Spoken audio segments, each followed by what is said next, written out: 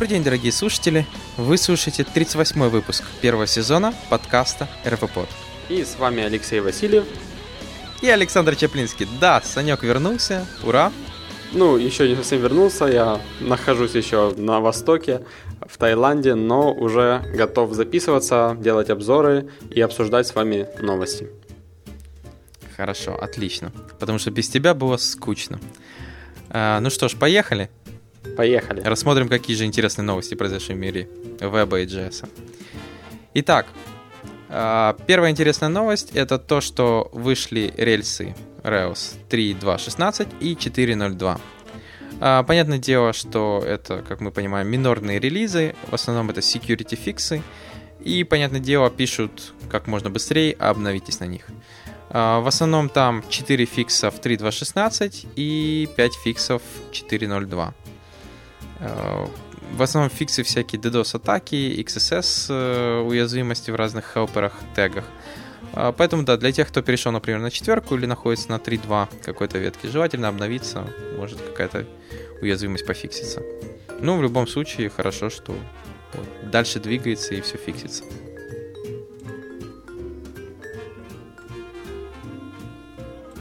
Окей. А далее у нас на очереди первая новость у меня на сегодня. Это CodeStyle по JS от Airbnb. Я думаю, все знают, что такое Airbnb. Если кто-то путешествует или вообще куда-либо ездил, я думаю, пользовался этим сервисом. Он позволяет вам забукать, забронировать жилье где-либо в любой точке мира, в принципе.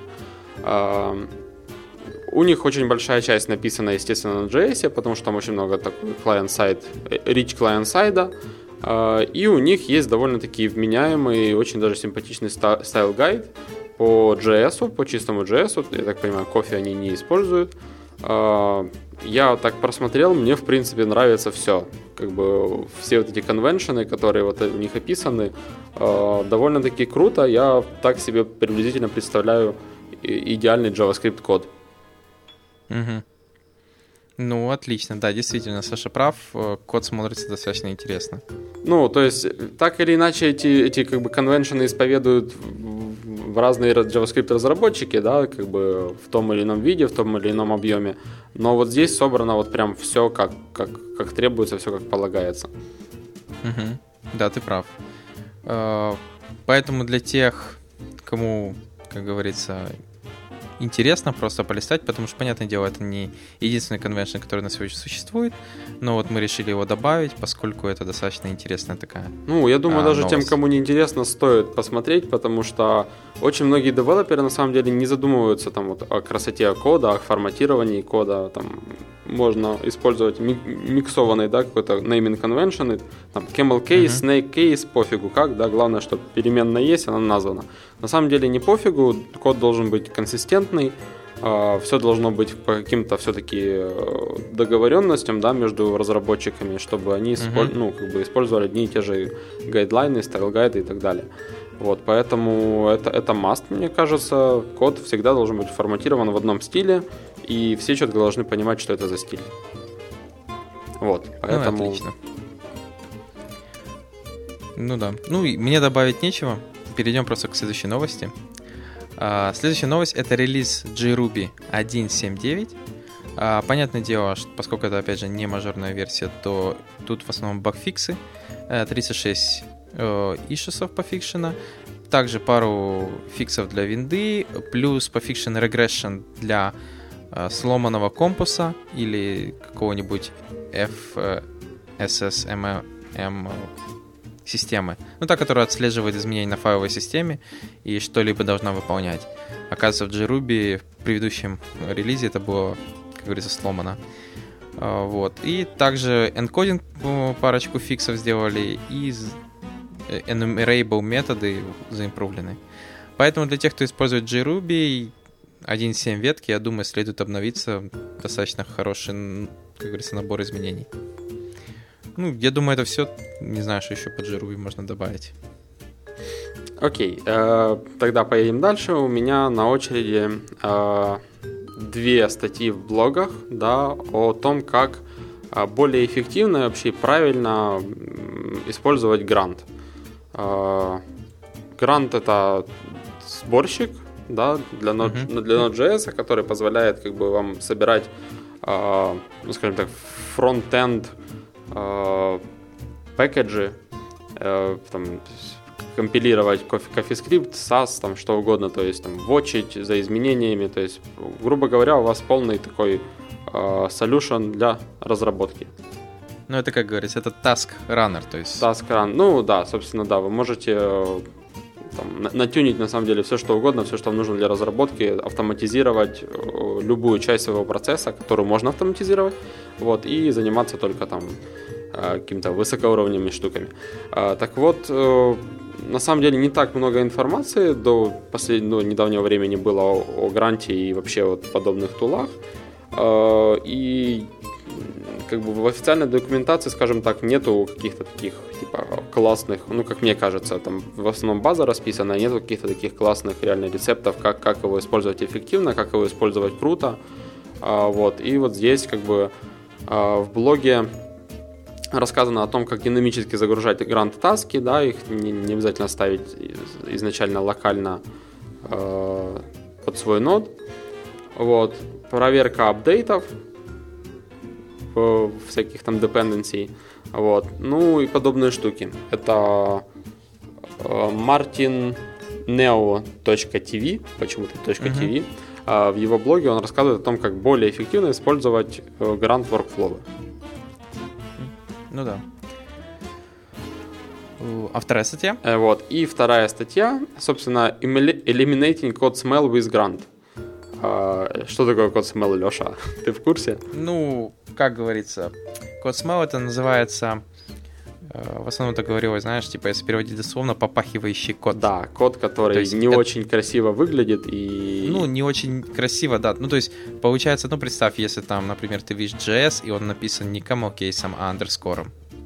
Как ты думаешь? Ну, то есть, код рабочий, он как бы никто не спорит. Ну, по-моему, это что даже не совсем как бы как к форматированию, а больше вот как к каким-то таким штукам. Допустим, когда у вас не драй какой-то, да, вот вообще, вот вы видите, у вас повторяется какой-то кусок. Это уже, ну, реально код smell прям... Или же, например, у тебя там в функцию приходит переменная, ну, она приходит там, окей, с какого-то инпута или что, и ты не проверяешь ее там, может, на undefined или null. Ну, то есть нету проверки. Это что же, типа, называется, может, как это, проблема кода быть. Да.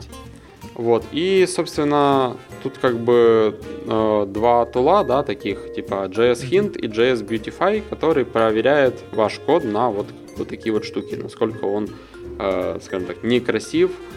Вот, допустим, JS Beautify проверяет на реально, ну, как бы код стайл, вот, то, о чем говорили на Airbnb, да.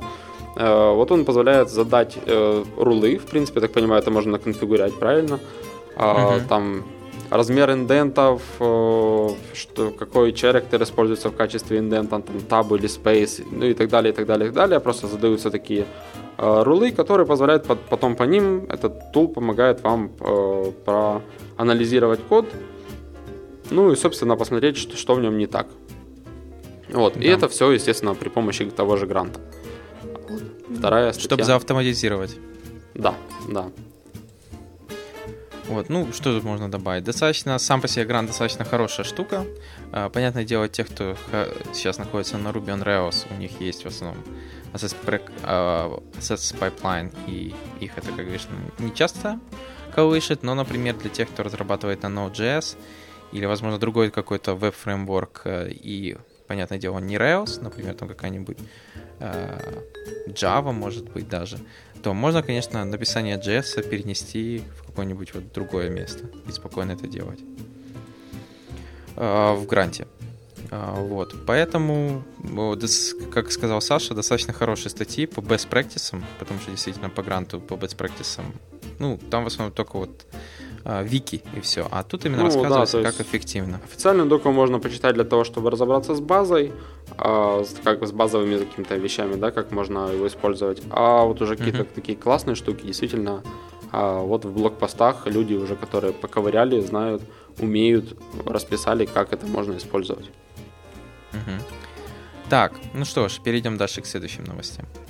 И следующая новость, это даже, кстати, не новость, ну как сказать, это новость. на GitHub в JRuby issues было найдено достаточно интересный коммент от мейнтейнера RubyGemов о том, что бандлер умрет. И тишина. Типа, ну, такая тишина. Довольно грустная новость. Да, ну, сначала, да, ты такой тоже думаешь, что вот все как, бандлер, вы что? Оказалось, новость достаточно не грустная, а хорошая. Оказывается, начиная с Ruby 2.1.0, в котором будет поставляться RubyGems 2.2.0, получается, все базовые фичи бандлера будут перенесены в RubyGems. И теперь, получается, RubyGems из коробки будет содержать вот этот весь функционал бандлера. Что достаточно хорошая новость. То есть теперь вам не придется ставить еще дополнительный бандлер, чтобы его использовать. А то, как мы понимаем, помним сначала там, если чистый Ruby поставил с ним RubyGems, то потом надо было еще делать gem install бандлер, а потом уже наконец-то начинать его использовать. Ну и там создаешь гемсет, опять-таки. Сначала ставишь бандлер, потом bundle install. Да, ты прав. Вот. Особенно если с гемсетами. Ну, хотя сейчас уже эта практика немного отошла, опять же с помощью того же бандлера, bundle exec. Вот. Ну, да, может кто-то еще использует гемсеты. Вот. И, как оказалось, вот в JRuby те, кто разрабатывает RubyGems, хотят, чтобы остальные, кроме MRI, у них тоже был этот RubyGems, ну, и с ним работал из коробки, и все остальное тоже было. Поэтому новость как бы неплохая, но, наоборот, очень даже позитивная. Наконец-то RubyGems будет заниматься не только глупой установкой, но еще подтягиванием зависимостями и остальными вещами. Ну да, на самом деле, вроде как действительно позитивная новость, но вот я, честно говоря, так вот смотрю на это и думаю, блин, как все меняется, причем так быстро. Казалось бы, за довольно короткий срок бандлер так здорово эволюционировал, и теперь, оказывается, он нам и не нужен, все это может делать RubyGems. Не-не, ну его же просто перенесут, то есть да, надо так беспокоиться. Просто все очень, очень сильно меняется, меня это пугает. Да, не беспокойся, ты еще не старик. Тебе изменения не должны пугать. Еще успеваем, да, за всем следить. Ну, вот именно. Ради чего мы здесь находимся. Вот. Это, кстати, я считаю, что это просто следующая эволюция. Ты знаешь, как вот сейчас хотят... Многие говорят, что macOS-система и iOS-система, что они в конце концов станут единой. И, то есть, ну, если даже увидеть тенденцию, что, например, те же iPad-овские приложения потихоньку переносятся на Mac. Там даже карты вот недавно пришли и так далее. Ну, что есть, то есть в конце, что система станет одной. И ты в конце будешь что на компьютере, что на iPad будешь использовать одну систему, и в этом нет ничего плохого. В этом, наоборот, есть определенные позитивные моменты. Там, например, тот же софт будет проще разрабатывать. Рассматривать это как одну экосистему, а не как, знаешь, многие вот, даже у нас в веб-разработках привыкли, что вот браузер на десктопе — это вот отдельно такая схема, а вот браузер на iPad'ах, айфонах и тому подобное — это отдельная схема. Ну, то есть, типа, это отдельная экосистема, и там разработку надо вестись как-то отдельно. Хотя на сегодняшний день, если посмотреть, то разработка тоже уже ведется в голове с мыслями о том, что это одна экосистема, и твой сайт или что-либо должно работать одинаково. Ну, не одинаково, а как бы поддерживать эти экосистемы. Вот и все, я думаю. Что ты так разглагольствоваться начал? Да, отличный монолог, Леша, на самом деле. Я думаю, стоит написать блогпост на эту тему. Вот. Ладно, хорошо. Хватит про это. Перейдем дальше к Ruby. И следующее в своем блоге Мэтт Аймонетти написал про то, как он пытался шарить Rails-сессию с не Ruby приложением. Мэтт Аймонетти, он очень такой, как говорится, полиглот, даже не полиглот, ну, language glot, можно так сказать. Ну, то есть он работает и с Go, и с Ruby, и с Erlang, ну, с разными языками. И вот у него возникла такая задача, ему надо было пробросить сессию между Rails-приложением и Go.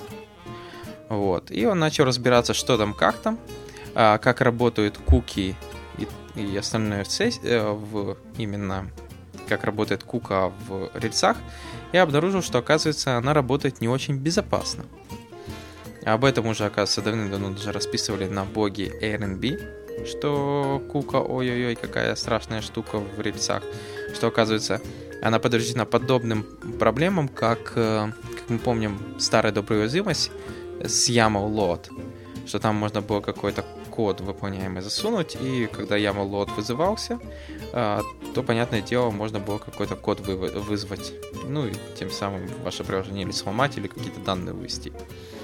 Вот, и получается, тут то же самое используется. Ну, что он говорит, это же проблема, то же самое возникает. Рассказывает про разные патчи, и есть он предложение, что неплохо бы в будущем добавить, что ты мог управлять этим механизмом, потому что на текущий момент он зашит в рельсу.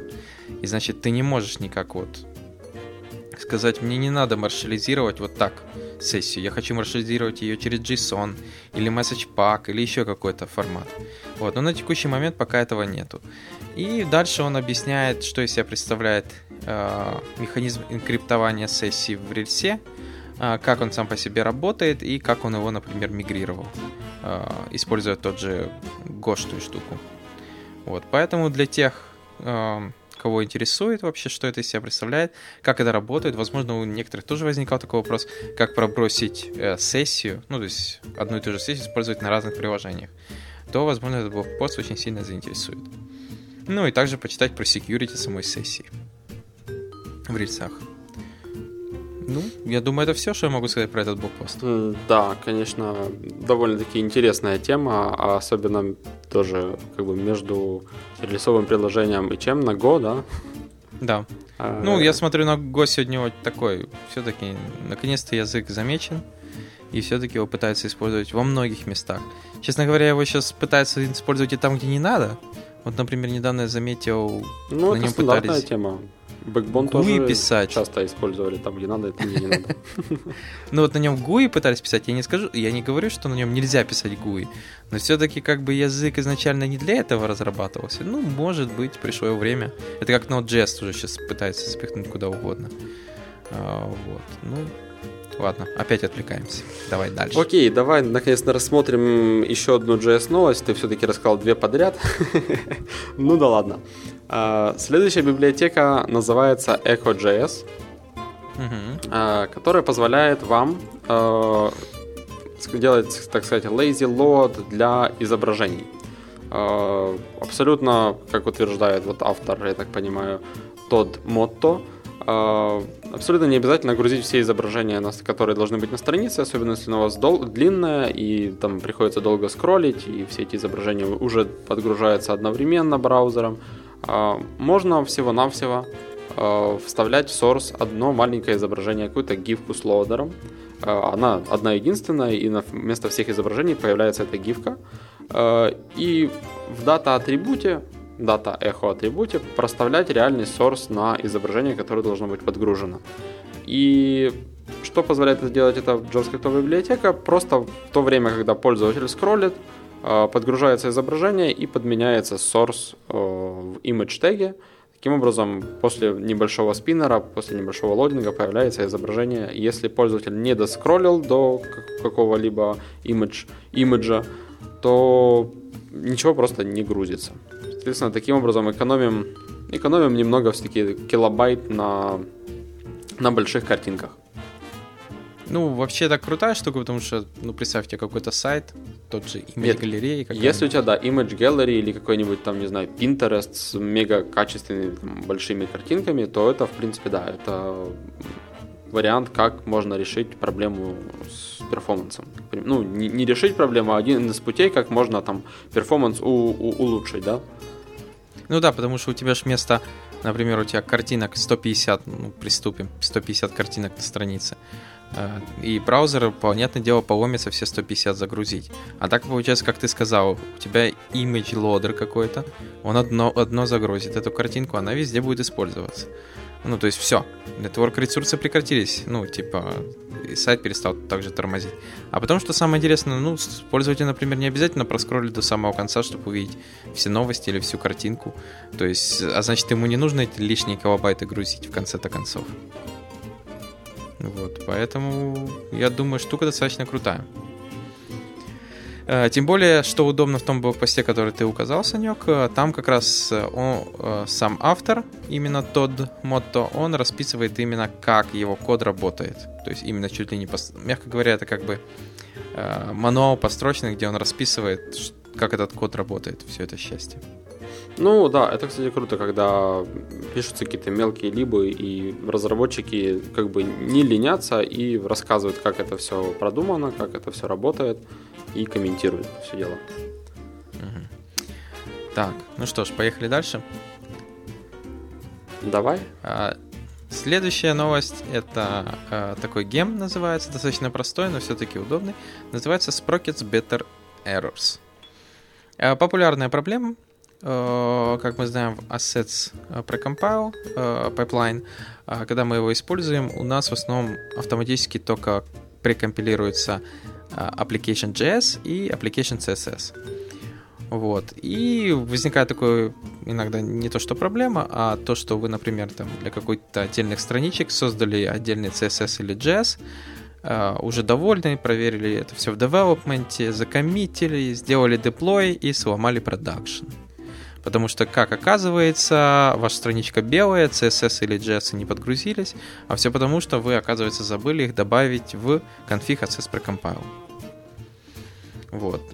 Ну, вроде бы такая банальная штука. И вот как раз, чтобы решить эту проблему, чтобы такого, как говорится, проблем не возникало, добавляется этот гем. Он отслеживает, что если где-то используется какой-то style-sheet или JavaScript код, который не добавлен в config access precompile, он вас про это нотифицирует и говорит, чтобы вы, получается, не задеплоили сломанный код.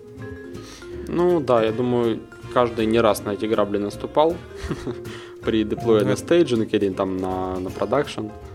Все-таки повезло тем, у кого был стейджинг, и всегда как бы все это отслеживалось на стейдже, то, что это ломается, и фиксилось до того, как попадает на прод, но тех, у кого стейджинга не было, я думаю, были на продакшене такие штуки. Вот, ну да, поэтому я думаю, для тех, кого интересно, данный гем, может, кого-то заинтересует, если особенно это частая проблема. Ну да, конечно, на самом деле, не знаю, как по мне, сомнительно, нужен ли гем для этого. Ну да, лучше бы это был функционал самой рельсы. Конечно, да. Я тоже часто думал об этом, но, все-таки постоянно на это наталкиваемся, все время в конфиг нужно это добавлять. Было бы круто, чтобы в рельсе это все как-то было захендлено. Вот, ну окей. Гем так гем. В принципе, сейчас что угодно в гемы заворачивают, и, пожалуйста, юзайте. Хотите юзайте, хотите нет. Едем дальше, и следующий у меня на очереди библиотека, которая называется Hypnotic.js. Гипнотический JS. Который, что он делает? На самом деле, всего-навсего позволяет, точнее, реализует такой метод, как sleep. Да, вот в Ruby есть, допустим, sleep, когда синхронно выполняется какой-то код, и потом прерывается выполнение на какой-то определенный интервал, который указан, да, в слипе. И потом снова-таки после этого интервала продолжается выполнение кода после слипа. В JavaScript, как известно, такого нет. Можно там какие-то делать set-интервалы, set-таймауты и callback'и передавать. Ну вот, типа, при помощи этой библиотеки реализовали вот этот слип, который работает. Где у нас, Леша, этот слип работает? Только в Firefox. Только в Firefox. Вот. И там сразу такой «Why?». И такой, потому что некоторые фичи, которые, оказывается, использованы в этой версии, то есть там используются некоторые JavaScript фичи, которые пока что суппортятся только в Firefox. Мы с Сашей даже немножко не поленились и глянули в киши, что же там работает. Понятное дело, что мы догадывались, что там используется set-timeout, куда же без этого. Но все оказалось не настолько просто. Чтобы сделать его синхронным, там используется чуть ли не отдельная такая штука, сейчас как она там называется, Narcissus и Streamline.js. Narcissus — это, получается, JavaScript-интерпретатор такой небольшой, полностью написан на сам же, то есть JavaScript-интерпретатор, который написан на JavaScript. Вот, который типа использует SpiderMonkey. И задача в том, что там, где у вас находятся вот эти слипы, это как для него брейкпоинты, он распрашивает вот эти куски кода, врапливает их в анонимные функции и поставляет в set timeout. За счет этого у вас такой синхронный получается слип. То есть, когда мы залезли в сорцы, мы думали, там будет 2 строчки, как всегда, как многие любят. Вот у меня библиотека в 2 строчки кода. Но оказалось там так, есть что полистать. Замес. Да, там все, вот именно, Саша правильно сказал, там такой замес, что сначала ты не понимаешь вообще, что происходит. И потом, когда понимаешь, как это работает и из-за чего весь этот замес, ты понимаешь, окей, все правильно. Вот. Поэтому, да, для тех, кого, возможно, интересуют вот такие синхронный слип, и просто вот это, или просто глянуть даже, как вот эта вся вещь работает, как используется нарциссизм вот этот. Достаточно интересный, как говорится, библиотека сама по себе. Возможно, не для использования, но для того, как понять такие вещи делать. Так, ну что ж, перейдем к следующей новости по Ruby. А следующая новость у нас это такой небольшой, можно так сказать, не гем, а больше как и называется, Rask. Это Rake Application Starter Kit. А в данном случае самим Дэвидом Буком было создано, как это сказать, темплейт создания рейк-тасков. Задача заключается в том, что если, понятное дело, у вас есть Rails, то рейк-таски туда добавить не проблема. А что если вам просто надо создать какой-то набор рейк-тасок, там на крон повесить или что-либо, и вам просто вот вы его на Ruby напишете, но понятное дело, что всю структуру вам придется самим описывать. То есть описывать структуру, рейк-файл создавать, куда-то все ложить, какие-то логеры подключать и тому разные системы. И чтобы вот этим не страдать проблемой, для этого как раз был создан Rask, который вы просто клонируете и дописываете в него нужные ваши задачи, и он начинает работать с вашими рейк-задачами. Достаточно просто и, я думаю, эффективно. Да, на самом деле, действительно, если у вас не Rails приложение, то что-то вам в любом случае нужно будет. И вот, как solution, вполне такая неплохая альтернатива. Ну, я же говорю, то есть если надо, вот, знаешь, типа, это что-то напоминает, нам нужен грант, но на Ruby. Ну, в данном случае, конечно, это не грант, тут библиотек нету, но тебе нужен, типа, рейк, чтобы вот сразу начал работать. То есть ты клонируешь и вперед. Да, с грантом это тяжело сравнивать, как-то замахнулся не туда. Ну, то такое. Так, ну что ж, поехали дальше. Окей, и на очереди библиотека, вообще очень небольшая такая библиотека, называется Zoomerang.js, которая, опять-таки, делает не очень много, но довольно прикольный эффект. Она позволяет вам зазумить почти любой элемент на странице. Это может быть изображение, это может быть текст, это может быть, не знаю, я думаю, какой-нибудь даже блок сверстанный, потому что используется в основном CSS. Для всех этих анимаций и для самого зума используется CSS. Немножко JavaScript, который, ну, как бы экзекьютит этот CSS. И, в принципе, у вас появляется такой симпатичный оверлей, и текст выезжает и зумится. Собственно, если кому необходим будет такой эффект, можно заюзать довольно-таки. Ну да, такая библиотечка достаточно интересная. Ну, смотрится тоже прикольно с вот этими всякими эффектами. Понятное дело, что поскольку там используется CSS Transform, то ниже Internet Explorer 10 или ниже вы можете не надеяться. Этот зумеранг не будет работать. Я бы про Internet Explorer вообще не вспоминал бы, а сказал бы, что в старых версиях Chrome, если у кого-то такие еще остались, да, и Firefox, это тоже не будет работать, но насчет IE я бы не парился. Ну, я думаю, в старой версии Chrome уже, наверное, такая штука, если только без интернета компьютер. То же самое, думаю, про Firefox. Да. Так, ну и там, видишь, написано, что пикселизируется немножко, это типа у него ишузы. Ну, ты сам тоже замечал, говорил. Да, немножко подколбашивает так слегка текст. Когда зумится. Да, зумится. Вот, ну, поэтому посмотрим, может, это будет пофикшено. Так, ну что ж, и давай я возьму еще одну твою новость. Да, напоследок у нас самая вкусная. Ага, самое нужное, как мы долго думали, добавлять, не добавлять. Итак, последняя новость, на этот раз не про Ruby, а про JS. Это такой open source вещь, она называется JS Orrery. JS Orrery. Короче, вот такая штука. Создана Мартином Вериза.